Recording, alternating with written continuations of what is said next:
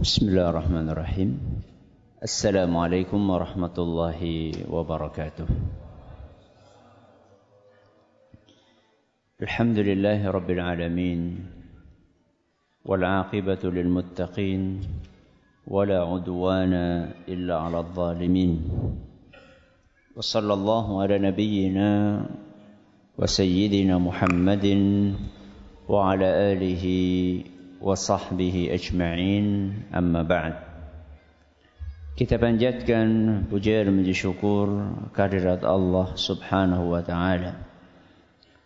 Pada kesempatan malam yang berbahagia kali ini, tanggal 2 Rajab 1440 Hijriah, atau yang bertepatan dengan tanggal 8 Maret 2019, kita masih kembali diberi kekuatan, kesehatan, hidayah serta taufik dari Allah Jalla wa'ala, sehingga kita bisa kembali menghadiri pengajian rutin untuk membahas adab dan akhlak di dalam Islam di Masjid Jenderal Besar Sudirman di Kota Purwokerto ini. Kita berharap semoga Allah subhanahu wa ta'ala berkenan untuk melimpahkan kepada kita semuanya ilmu yang bermanfaat, sehingga bisa kita amalkan sebagai bekal untuk menghadap kepada Allah Jalla wa'ala. Amin. Salawat dan salam semoga senantiasa tercurahkan kepada junjungan kita Nabi besar Muhammad sallallahu alaihi wasallam, kepada keluarganya, sahabatnya, dan umatnya yang setia mengikuti tuntunannya hingga di akhir nanti. Para hadirin dan hadirat sekalian yang kami hormati, dan juga segenap pendengar Radio Insani 88.8 FM di Purwokerto, Purbalingga, Banyumas, Banjarnegara, Cilacap, Wonosobo, Kebumen dan sekitarnya. Juga para pemirsa Yufi TV, Surau TV, dan Niaga TV yang mudah-mudahan senantiasa dirahmati oleh Allah Azza wa Jalla. Alhamdulillah, pada pertemuan terakhir kita telah menyelesaikan hadis nomor 30. Sehingga pada kesempatan yang berbahagia kali ini kita akan berpindah ke hadis berikutnya, yaitu hadis nomor 31. Hadis nomor 31 berbunyi, Anin Nman bin Bashir radhiyallahu anhuma, dari sahabat Nabi yang bernama Nman bin Bashir. Siapa? Nman bin Bashir. Semoga Allah meridhai keduanya. Sami'tu Rasulullah sallallahu alaihi wasallam yaqul, kata An-Nu'man, aku pernah mendengar Rasulullah sallallahu alaihi wasallam bersabda, wa ahwa An-Nu'manu bi isba'ihi ila udunaihi. Nman berkata, aku pernah mendengar Rasul sallallahu alaihi wasallam bersabda, sambil An-Nu'man mengacungkan dua jarinya ke telinganya. Apa maksudnya? Aku pernah mendengar Rasul sallallahu alaihi wasallam bersabda. Apa maksudnya? Aku dengar langsung. Ini namanya penegasan. Sambil Nu'man bicara, aku mendengar Rasulullah SAW bersabda. Sambil Nu'man bicara demikian, dia sambil menunjukkan dua telunjuknya ke dua telinga beliau, untuk memastikan bahwa An-Nu'man ini dengar langsung hadis ini dari lisan Nabi kita Muhammad sallallahu alaihi wasallam. Apa hadis yang didengar oleh An-Nu'man? Rasul SAW bersabda, innal halala bayyinun. Sesungguhnya sesuatu yang halal itu jelas. Wa innal harama bayyinun. Dan sesuatu yang haram juga jelas. Wa bainahuma mushtabihat. Antara keduanya, apa keduanya? Antara yang halal dengan yang haram, di tengah-tengahnya ada sesuatu yang samar-samar. Samar-samar itu maksudnya apa? Urung genah. Urung genah halal apa haram? Itu namanya samar-samar. La ya'lamuhunna katsirum minan nas. Banyak orang tidak tahu. Tidak tahu yang samar-samar tersebut. Kalau zaman ini jangankan yang samar-samar. Sehingga genah haram be, hakal surah ngerti. Banyak orang belum tahu riba itu haram. Banyak. Atau banyak orang tidak tahu riba itu seperti apa. Banyak. Padahal riba itu samar-samar apa haram? Haram. Gak perlu ragu kalau riba itu haram. Nabi SAW sedang membicarakan di zaman itu banyak orang yang tidak tahu yang samar-samar ini. Kalau di zaman kita jangankan yang samar-samar. Yang haram pun banyak orang tidak tahu. Faman ittaqas syubuhati faqad istabra'a lidinihi wa irdihi. Nabi SAW melanjutkan, barang siapa menjauhi hal yang samar-samar, barang siapa menjauhi hal yang samar-samar, maka dia telah menyelamatkan agamanya dan kehormatannya. Barang siapa menjauhi hal yang samar-samar, maka dia telah menyelamatkan agamanya dan kehormatannya. Wa man waqa'a fis syubuhati waqa'a fil haram. Barang siapa terjerumus kepada sesuatu yang samar-samar, berarti dia telah terjerumus kepada sesuatu yang haram. Apa kata Nabi? Barang siapa terjerumus kepada sesuatu yang samar-samar, berarti dia telah terjerumus kepada sesuatu yang haram. Lalu Nabi kita sallallahu alaihi wasallam memberikan sebuah perumpamaan. Bagaimana sesuatu yang samar-samar itu akan mengantarkan seseorang kepada yang haram. Sesuatu yang remeng-remeng, bagaimana mengantarkan seseorang kepada sesuatu yang gelap, yang hitam. Kata Nabi SAW, karra'i yar'a haulal hima. Mirip seperti seorang penggembala yang menggembalakan hewan ternaknya di sekitar wilayah, di sekitar tanah larangan. Tanah larangan itu maksudnya ya tanah yang tidak boleh dimasuki. Mungkin karena di dalamnya ada hal-hal yang tidak boleh sembarang orang masuk. Atau mungkin karena di dalamnya ada kebun milik orang lain yang tidak ingin terganggu sehingga dibikin pagar. Tanah larangan. Seperti seorang penggembala yang menggembalakan hewan ternaknya di sekeliling tanah larangan. Bukan di dalamnya. Cuma di apanya? Dekat dengan tanah larangan. Yushiku an yaqa'a fihi. Kata Nabi SAW, tidak akan lama kemudian hewan ternaknya bakalan nerobos tanah larangan itu. Bakal masuk ke dalam tanah larangan itu. Walaupun aslinya tidak. Nabi SAW mengumpamakan yang samar-samar tadi seperti wilayah dekat tanah larangan.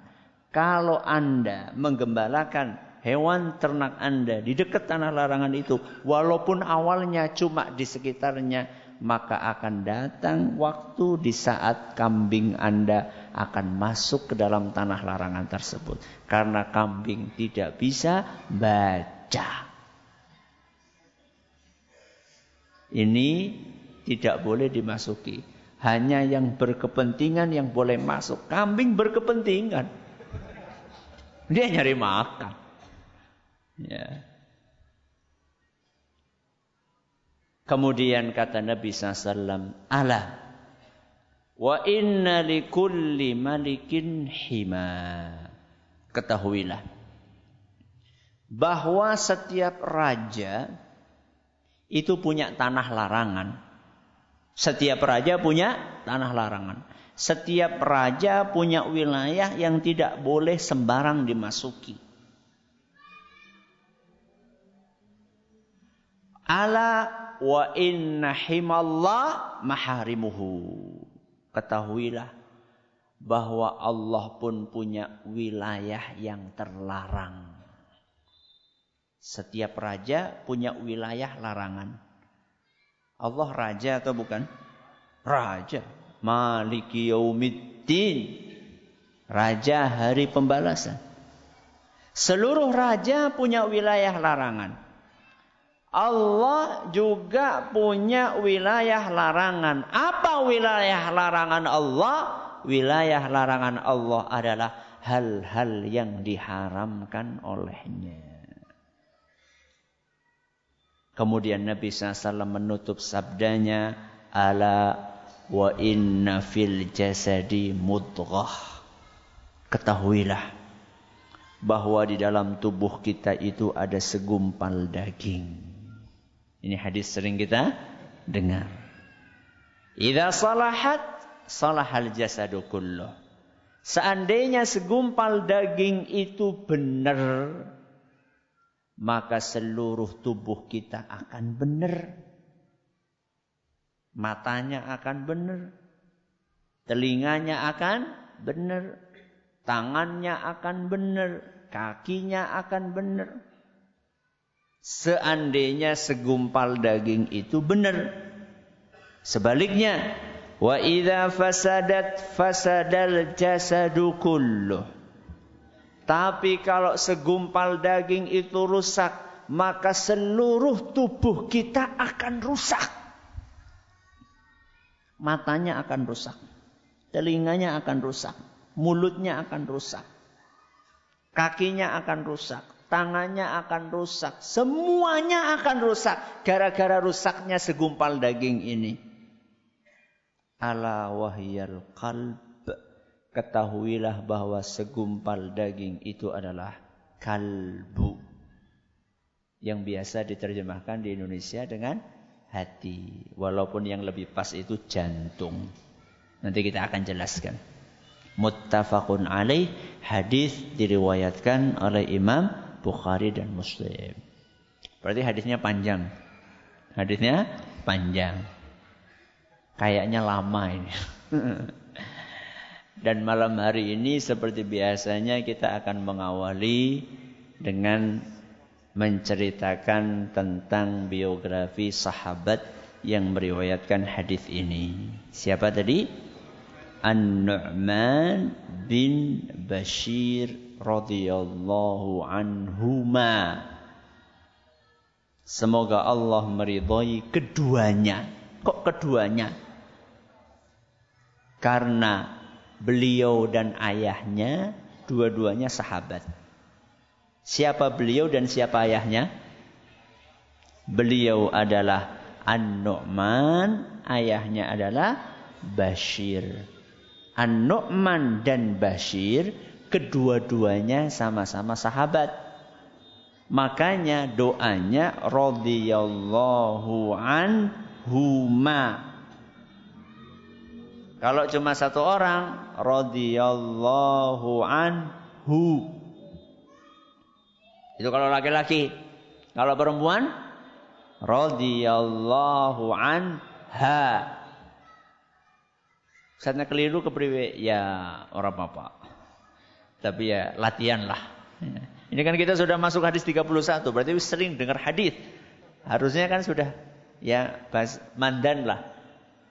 Kapan radhiyallahu anhu, kapan radhiyallahu anhuma, kapan radhiyallahu anha. Ya. Baik. An-Nman ibnu Bashir ini termasuk sigharus sahabah. Sigharus sahabah itu sahabat junior. Junior itu dilihat dari sisi umur. Bukan dilihat dari sisi ilmu. Enggak. Tapi dilihat dari sisi umur. Maksudnya gimana Ustaz? Maksudnya ketika Nabi SAW wafat, An-Nman ini masih kecil. Usianya 8-9 tahun. Ketika Nabi SAW wafat. Tapi satu hal yang menarik untuk kita perhatikan. Walaupun An-Nman bin Bashir itu ketika Nabi SAW wafat, usianya baru 8 atau 9 tahun. Berarti kelas pira SD? Kelas 2. Akan tetapi An-Nman ini merekam sekian banyak hadis Rasul SAW. Umumnya anak kecil kapanpun, dimanapun senang mainan. Betul? Rata-rata anak, sampai di zaman Nabi SAW pun anak kecil biasa mainan. Tapi kelebihan anak-anak kecil di zaman Nabi SAW, walaupun mereka waktunya main-main, tapi ketika mereka belajar, mereka belajar. Mereka merekam apa yang disampaikan oleh Rasul SAW. Walaupun mereka masih kecil. Bukan hanya merekam. Mereka juga mengajarkan apa yang mereka rekam dari Nabi SAW kepada orang lain. Salah satunya adalah An-Nman bin Bashir. Kapan An-Nman bin Bashir lahir? An-Nman bin Bashir punya keistimewaan seperti Abdullah ibnu Zubair. Punya keistimewaan seperti Abdullah ibnu Zubair. Abdullah bin Zubair ini dari golongan muhajirin. Kalau An-Nman bin Bashir dari golongan Ansar. Kedua-duanya, baik Abdullah bin Zubair dan An-Nman bin Bashir, sama-sama bayi yang lahir pertama kali di Madinah setelah Rasulullah SAW hijrah ke kota Madinah. Jadi begitu Nabi SAW hijrah kemana? Kota Madinah. Bayi yang pertama lahir itu 2 orang ini. Siapa tadi? Abdullah bin Zubair dan An-Nman bin Bashir. Siapa yang lebih tua Ustaz? Yang lebih tua Abdullah bin Zubair. Beda 6 bulan. Berapa bulan? 6 bulan. Berarti kan seusia lah, seumuran. Tepatnya An-Nman bin Bashir lahir pada bulan Jumadal Ula tahun kedua Hijriyah. Berapa? Jumadal Ula tahun kedua Hijriyah. Jadi sekitar 1 tahun lewat 2 bulan Nabi SAW berkunjung ke Madinah atau hijrah ke Madinah. Saat itulah lahir An-Nman bin Bashir. Sehingga wajar ketika Rasulullah SAW wafat, An-Nman bin Bashir itu usianya sekitar 8 atau 9 tahun. Nah, ayahnya siapa namanya? Bashir. Itu salah satu pejuang perang Badar. Salah satu pejuang perang Badar. Ayahnya ini berarti masuk Islamnya termasuk agak gasik, agak duluan. Makanya sempat ikut perang Badar. Perang Badar kan salah satu peperangan yang awal-awal dilakukan oleh kaum muslimin. Ya. Ayahnya siapa tadi namanya? Bashir. Ibunya namanya Amrah. Namanya Amrah. Lengkapnya Amrah binti Rawahah. Amrah binti Rawahah. Ada yang pernah dengar nama Rawahah? Barusan. Ada sahabat namanya Abdullah bin Rawahah. Pernah dengar? Pernah. Barusan juga. Abdullah bin Rawahah itu salah satu panglima besar kaum muslimin. Salah satu panglima besar kaum muslimin yang menjadi komandan perang Mu'tah. Namanya Abdullah bin Rawahah. Ibunya Nman, siapa tadi namanya? Amrah binti Rawahah. Berarti kakak beradik. Antara Amrah binti Rawahah dengan Abdullah bin Rawahah. Itu pentingnya ngapalin nama pakai bin. Ya. Kita kan kadang-kadang kenalan, kok jenenge siapa? Siapa gitu, dawa banget. Bin siapa? Enggak disebutkan. Karena nama kita ini rata-rata dawa-dawa. Ya. Sekian suku kata. Ana sing nganti 4, ana sing nganti 5. Jadi panggilannya gue beda-beda. Contoh misalnya Ahmad Ali Setiadi misalnya. Ahmad Ali Setiadi. Iki jenenge siapa? Ahmad. Engko kenalan nang kana Setiadi, nang kana Ali. Di zaman Rasul SAW namanya satu suku kata, Ali. Dah. Umar. Utsman. Kepanjangannya siapa? Utsman bin Affan. Sudah. Kepanjangannya Ali siapa?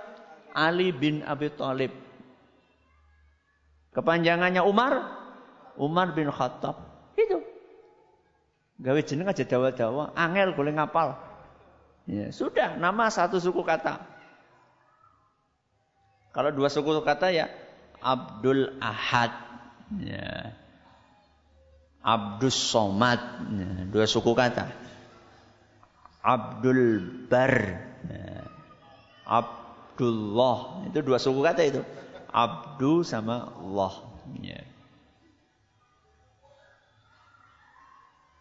Jadi itu nama ayah dan nama ibunya siapa? An-Nu'man. An-Nu'man ini begitu lahir, kata Imam Ibnu Katsir, langsung dibawa sama ibunya. Siapa ibunya? Amrah. Langsung dibawa ibunya menemui Rasulullah sallallahu alaihi wasallam. Dan saat itu juga An-Nu'man ini ditahnik. Diapakan? Ditahnik. Tahnik itu apa? Tahnik itu lidahnya bayi tersebut diolesi sesuatu yang manis. Dan saat itu yang manis yang identik adalah kurma. Oh, kurma kan atos Ustaz. Masa yang kok keselak ya ora kurma siji sih bener boy. Kurma dilembutkan oleh Nabi SAW. Masya Allah. Nabi SAW. Berarti ada sebagian dari air ludah Nabi SAW yang masuk ke mulutnya siapa? An-Nu'man. Ya, berkah. Ya. Ya Ustaz biasa baik. Kalau Nabi SAW berkah. Ya. dikunyahkan sedikit, kemudian hanya sekedar diinikan, sekedar dioleskan. Dan ternyata di kemudian hari sebagian peneliti membuktikan bahwa itu sangat membantu perkembangan si anak secara kesehatan. Terlepas dari itu semua, yang jelas tahnik ini salah satu sunnah yang diajarkan oleh Nabi kita Muhammad sallallahu alaihi wasallam. Kemudian Nabi SAW mendoakan bayi itu. Siapa? Nman, agar hidup dalam keadaan baik. Dan memang betul, Nman sekecil itu, anak usia SD, sudah merekam hadis Nabi SAW. Dan hadis yang diriwayatkan oleh Nman dari Nabi SAW itu ada 114 hadis. Kata Imam Az-Zahabi rahimahullah, jumlah seluruh hadis yang diriwayatkan oleh Nman ada 114 hadis. Bayangkan. Umur berapa? 9 tahun. Itu ketika wafat loh. Berarti kan mestinya kan masa Nman belajar dari Nabi SAW ketika umur 9 tahun saja 114 hadis. Kemungkinan kan sebelum itu sudah belajar. Coba anaknya kulo kalian jenengan pinten hadis. Anakku usianya 17 Ustaz. Hadisnya ya siji berung anak. Aku tak siki usianya 71 Ustaz. Satu hadis pun juga belum ada. Lihat para sahabat Nabi SAW. Ya. Ajarkan sesuatu yang bermanfaat buat anak-anak kita. Sebelum mengajarkan sesuatu yang mungkin bermanfaat tapi tidak terlalu bermanfaat. Ya. Ada hal-hal yang dibutuhkan oleh anak di dunianya dan di akhiratnya. Itu yang diajarkan. Prioritaskan mengajarkan sesuatu yang bermanfaat buat anak untuk dunia dan akhiratnya. Ya. Oke lah, kita butuh matematika. Siapa? Ya kita butuh matematika. Kita jual beli kalau nggak paham matematika dilomboni. Tapi apa anak usia kelas 3 SD sudah konsinau, sinus, kosinus, tangan, ya. Apa ya dibutuhkan oleh anak kelas sekian SD, saya nggak tahu di kelas berapa SD, ya. Apa ya anak SD butuh matematika sejelimet itu? Sudahlah, nggak usah yang anak SD. Jenengan yang punya bisnis toko, butuh ora sinus kosinus tangen? Butuh? Oh, kalkulator Ustaz. Ya. Paling kan tambah, kurang, bagi, kali. Saya tidak mengecilkan pentingnya ilmu matematika. Penting. Tapi apa semua anak-anak kita mempelajari matematika level tinggi dan diharuskan? Mending seandainya pembelajaran itu tidak sampai mengabaikan yang lebih penting. Kenyataannya, karena saking banyak ilmu yang tidak terlalu penting yang diajarkan kepada anak, akhirnya yang jelas-jelas penting tersisihkan. Itulah realita yang ada saat ini. Dan itulah pendidikan di negeri kita.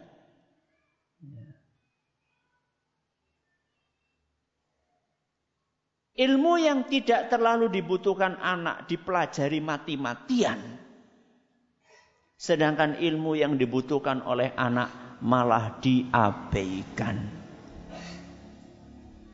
Akhirnya jadilah generasi milenial yang kita saksikan saat ini.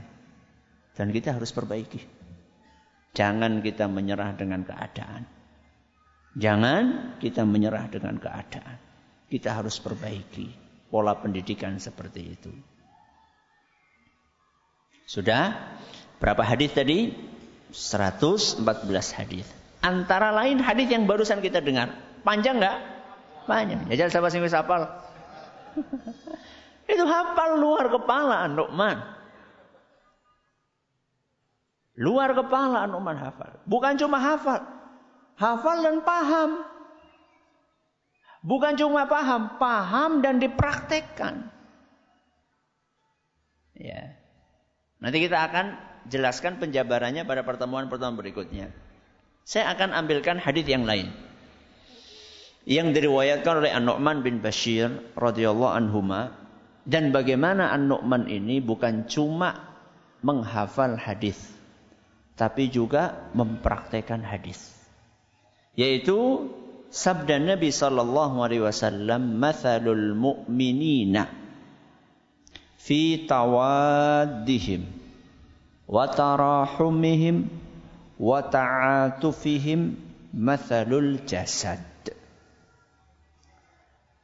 Perumpamaan kaum mukminin dalam hal ukhuwah, dalam hal kasih sayang, dan dalam hal kepedulian sesama mereka. Sesama mereka itu maksudnya sesama kaum mukminin. Mukmin yang satu berukhuwah dengan mukmin yang lain. Mukmin yang satu berkasih sayang dengan mukmin yang lain.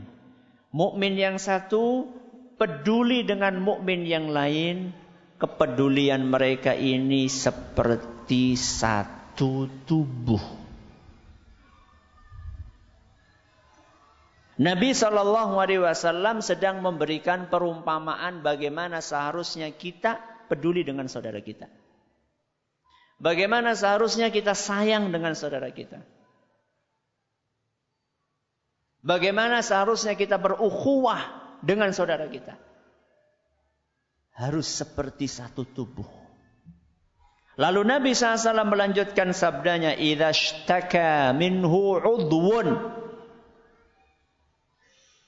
Seandainya salah satu dari anggota tubuh itu sakit, tada'alahu sa'irul jasadi bis-sahri wal humma, maka seluruh anggota tubuh yang lainnya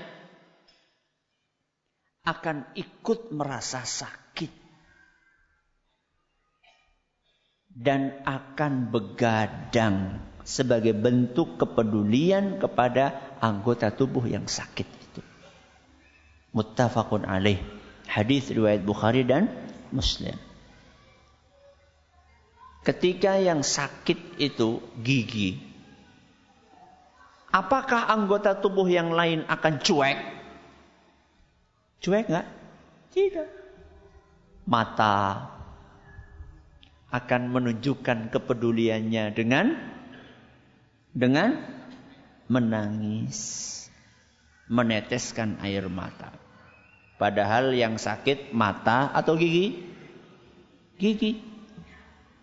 Tangan akan menunjukkan kepeduliannya dengan ngelus-ngelus. Entah sembuh atau tidak. Wallahu a'lam. Tapi kan si gigi ini merasa dihibur, merasa diperhatikan. Anda kalau punya teman sakit, kemudian Anda sabar ya, mudah-mudahan lekas sembuh. Walaupun Anda tidak ngasih dia obat, gimana perasaan? Lumayan tenang. Walaupun modelnya cuma kayak tangan tadi, ngelus-ngelus. Otak, bagaimana kepeduliannya? Mikirin apa? Mikirin kira-kira obatnya apa? Kaki, peduli? Apa? Melaku. Padahal kaki ini sehat walafiat. Dia tidak mengatakan sing lara untu nyongkon melaku some, enggak ada kaki seperti itu. Inilah yang terjadi di antara kaum muslimin di zaman ini. Cuek. Enggak peduli. Karena kita tidak meresapi nasihat Rasul SAW yang diriwayatkan oleh Nman tadi. Baik. Lihat bagaimana Nman praktek hadis tersebut. Diceritakan, Nman ini pernah ditugasi sama Muawiyah untuk jadi gubernur di kota Hims. Hims itu salah satu kota yang sekarang berada di Suriah. Di Suriah, Syria. Salah satu kota namanya Hims. An-Nu'man ditugasi jadi gubernur. Jadi apa? Gubernur. Berarti pejabat ya, gubernur. Suatu hari kedatangan seorang yang datang ada tujuan. Ya, ada maksud dia datang menemui An-Nu'man. Dan ketika datang An-Nu'man lagi sakit. Tapi tetap ditemui sama An-Nu'man. Kemudian An-Nu'man berkata, "Ma aqdamaka?" Ada maksud apa engkau datang kemari? Kata tamu tersebut, "Litasilani wa tahfadhu qarabati wa taqdi daini." Kata tamu itu, kita kan punya hubungan saudara. Ini namanya muqaddimah. Nah, ini namanya prolog. Kita kan punya hubungan saudara. Kita juga masih kerabat. Aku terlilit utang. Nah, ini intinya. Aku terlilit utang. Apa kata Nu'man? Wallahi ma indi. Demi Allah, aku enggak punya duit. Gubernur.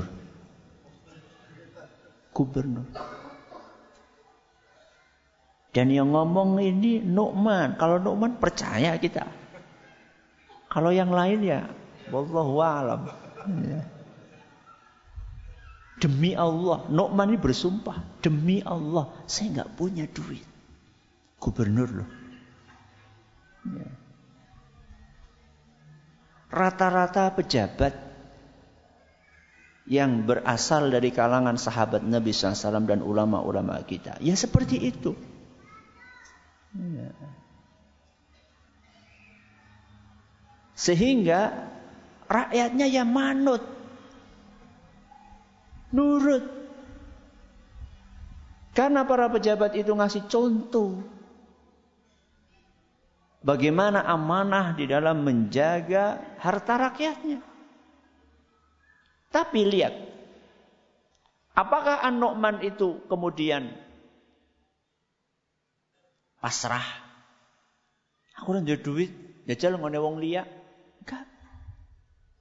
Apa kata An-Nu'man? Walakinni sa'iluhum laka syai'an.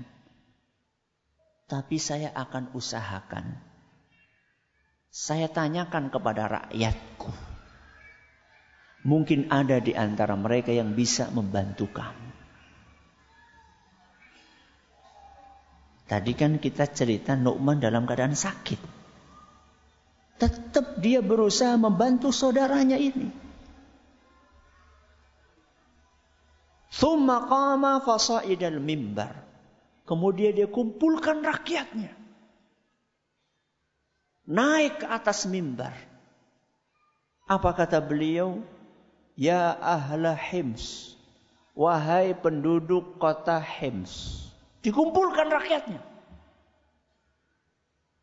Dalam rangka untuk membantu tamu yang sedang kesulitan dan terlilit hutang ini. Inna hadha ibnu ammikum minal Iraqi. Ini saudara kalian datang dari Irak. Dari mana? Irak. Datang dari Irak ke Syam. Datang ke Suriah dari Irak. Ini saudara kalian datang membutuhkan bantuan kalian. Adakah di antara kalian yang mau membantunya? Baik, kita lanjutkan insyaallah.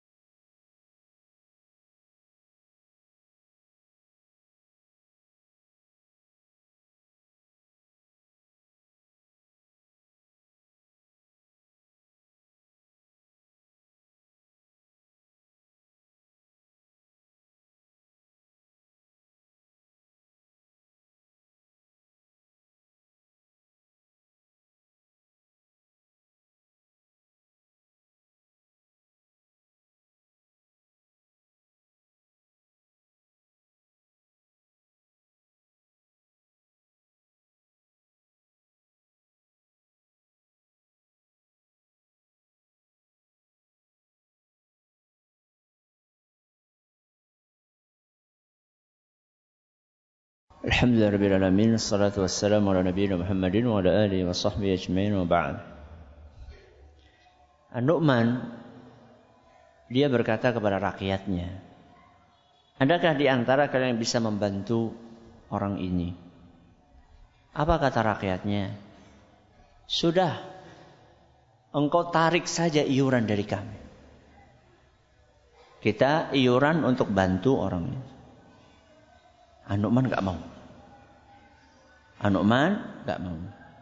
Karena dia tidak ingin merepotkan rakyatnya. Nman berharap ada satu orang yang mau untuk nalangi. Akan tetapi ternyata kondisi rakyatnya juga sedang sulit. Ketika melihat gubernurnya itu enggak mau merepotkan rakyatnya, akhirnya setengah mendesak. Rakyatnya berkata, qad hakamna min amwalina kullu rajulin dinarain. Wahai gubernur kami sudah sepakat. Kami akan iuran masing-masing 2 dinar. Berat sama dipikul, ringan sama dicincin. Kami sepakat akan iuran masing-masing 2 dinar. Dan jumlah mereka saat itu ada 20.000 orang. Berarti berapa? 40.000 dinar. 1 dinar sekitar 2,8 juta. Ping 40.000. Pira? Akeh.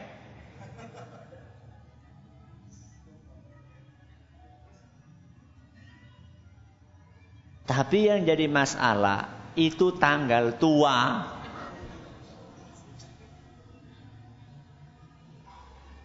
Terus gimana? Maka Nman pun mengambil kebijakan untuk mengambilkan sementara dari Baitul Mal. Dari Baitul Mal. Diambilkan berapa dinar tadi? 40.000 dinar. Untuk bantu saudaranya dari mana? Irak, beda negara.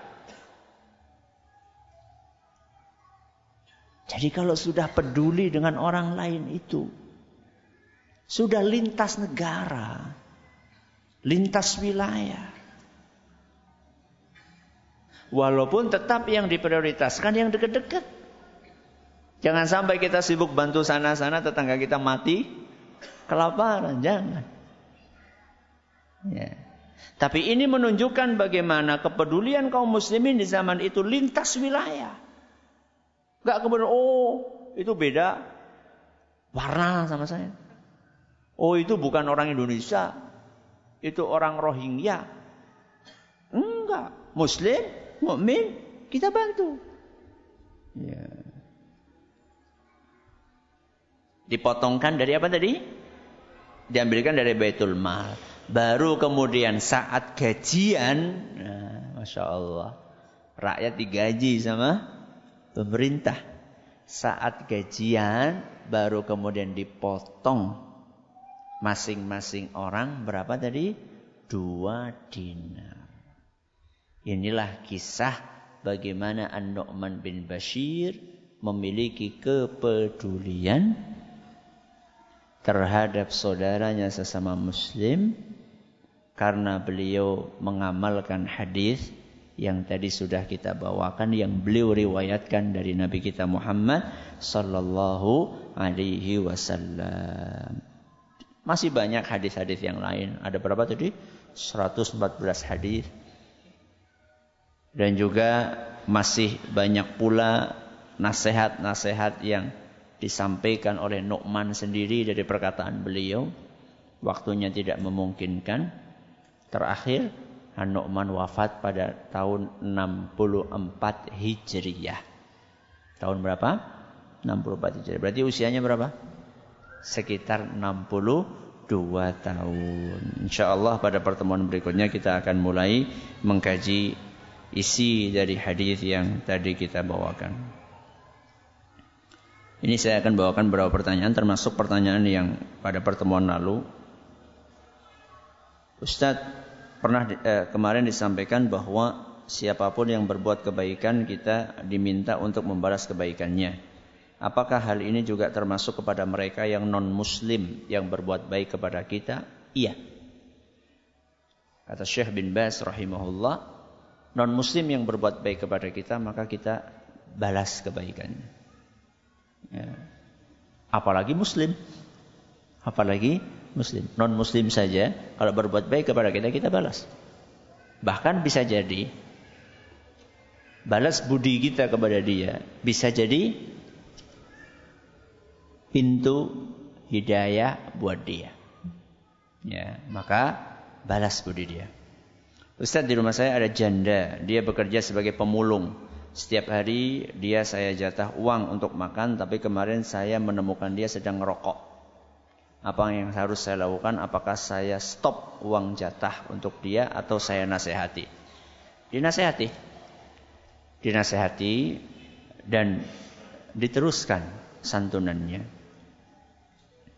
Saya khawatir kalau Anda stop, dia semakin menjadi-jadi. Dia akan semakin menjadi-jadi dalam perbuatan buruknya. Khilafnya lagi salah, dinasihati. Kalau Anda kasih, Anda nasihati, Anda itu punya bargaining ya, untuk diterima nasihatnya. Ya, karena Anda punya jasa sama dia. Sehingga mau tidak mau dia akan mendengar, manut. Ya suatu saat mungkin tidak apa-apa agak sedikit ditegesi. Ya. Tetap merokok korotak wailo. Dengan bahasa yang mungkin lebih baik lagi. Ya. Mudah-mudahan dia terbuka hatinya. Ustaz, saya punya hutang piutang tapi kehilangan jejak. Info penghutangnya, nomor telepon penghutangnya, nota hutangnya. Sedangkan hutang teringat cuma kira-kira.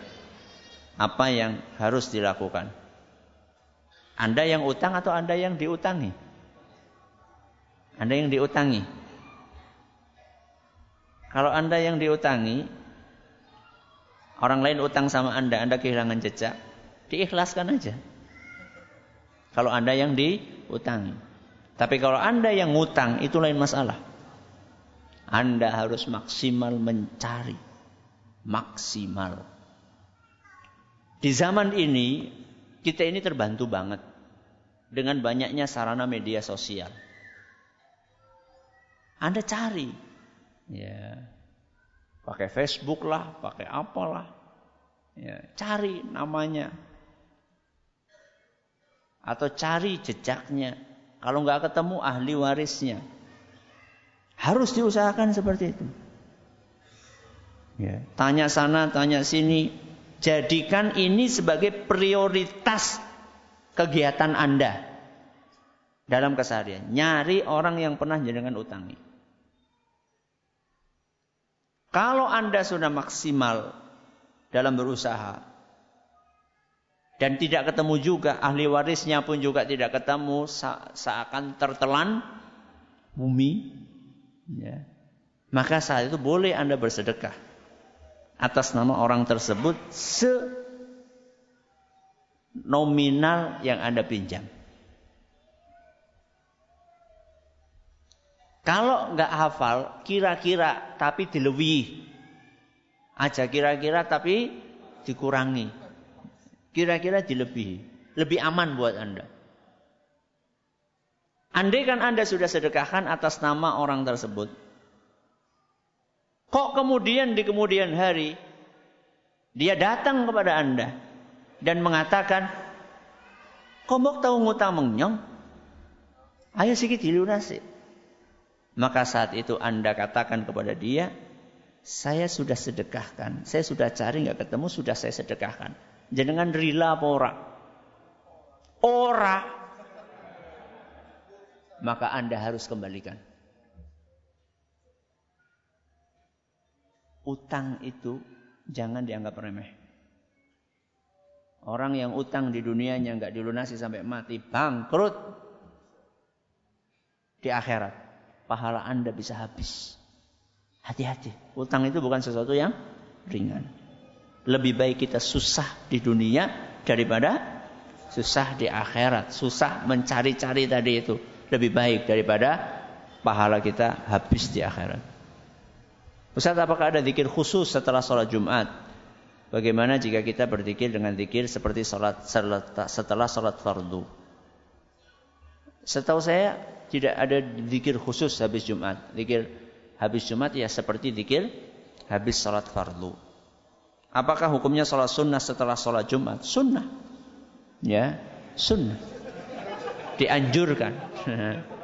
Dianjurkan untuk sholat sunnah setelah sholat Jumat. Wallahu a'lam bishawab. Terima kasih atas perhatiannya. Mohon atas segala kurangannya. Kita tutup dengan membaca Subhanakallahumma wa bihamdika asyhadu an la ilaha illa anta astaghfiruka wa atubu ilaik. Assalamualaikum warahmatullahi wabarakatuh.